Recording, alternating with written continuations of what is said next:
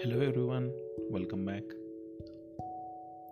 Let's discuss about the lead time, cycle time and throughput in Kanban. Lead time is best defined as the time it takes from the time the task enters the work system to the time it is completed. The time it takes for an input to move through all the operations to the finish line is referred to as lead time. The total time required for the delegated task to reach the rightmost column in Kanban terms. Consider ordering a food item to help you understand it better. The lead time is the amount of time it takes from the time you order an item to the time it is delivered.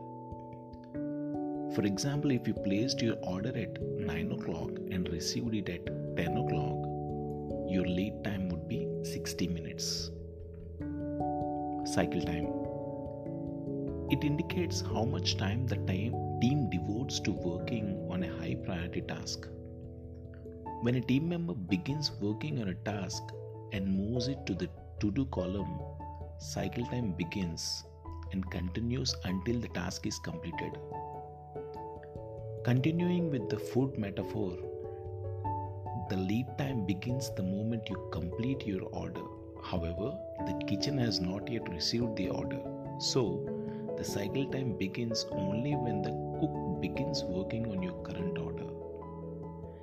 If the food item was received in the kitchen, for example at 9:10, after the order was placed to process, your cycle time would be 50 minutes because it was started at 9:10 and delivered at 10 o'clock. Throughput. Throughput is the number of work items that pass through a system or process in each amount of time. One of the most important Kanban metrics is throughput. As a result, leaders who use lean and agile project management must strive to improve it. Assume you want to know how many tasks your team can complete each week. To obtain that information, you must calculate the delivered work items in your workflow daily. Let's say that your team completes 3 tasks on Monday, 2 on Tuesday, 3 on Wednesday, 4 on Thursday and 5 on Friday. You can easily calculate the average throughput rate of your team by adding all of them and dividing by the 5, Monday to Friday. Now you know that your team can deliver 3 tasks per day, or that's the average daily throughput rate of your workflow. Because the average is coming by adding all of them and dividing by 5, which is almost 3.4 tasks per day. The throughput metric, along with work in progress and cycle time, constitute what is known as the Little's Law, which describes the predictability of movement inside a queue.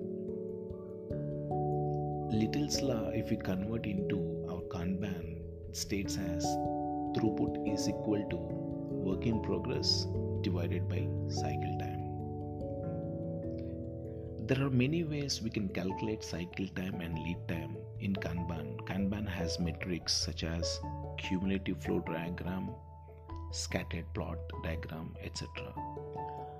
But it's not that easy to discuss that in a podcast, so I would encourage all of you to go through YouTube videos or Google it more about the metrics of Kanban.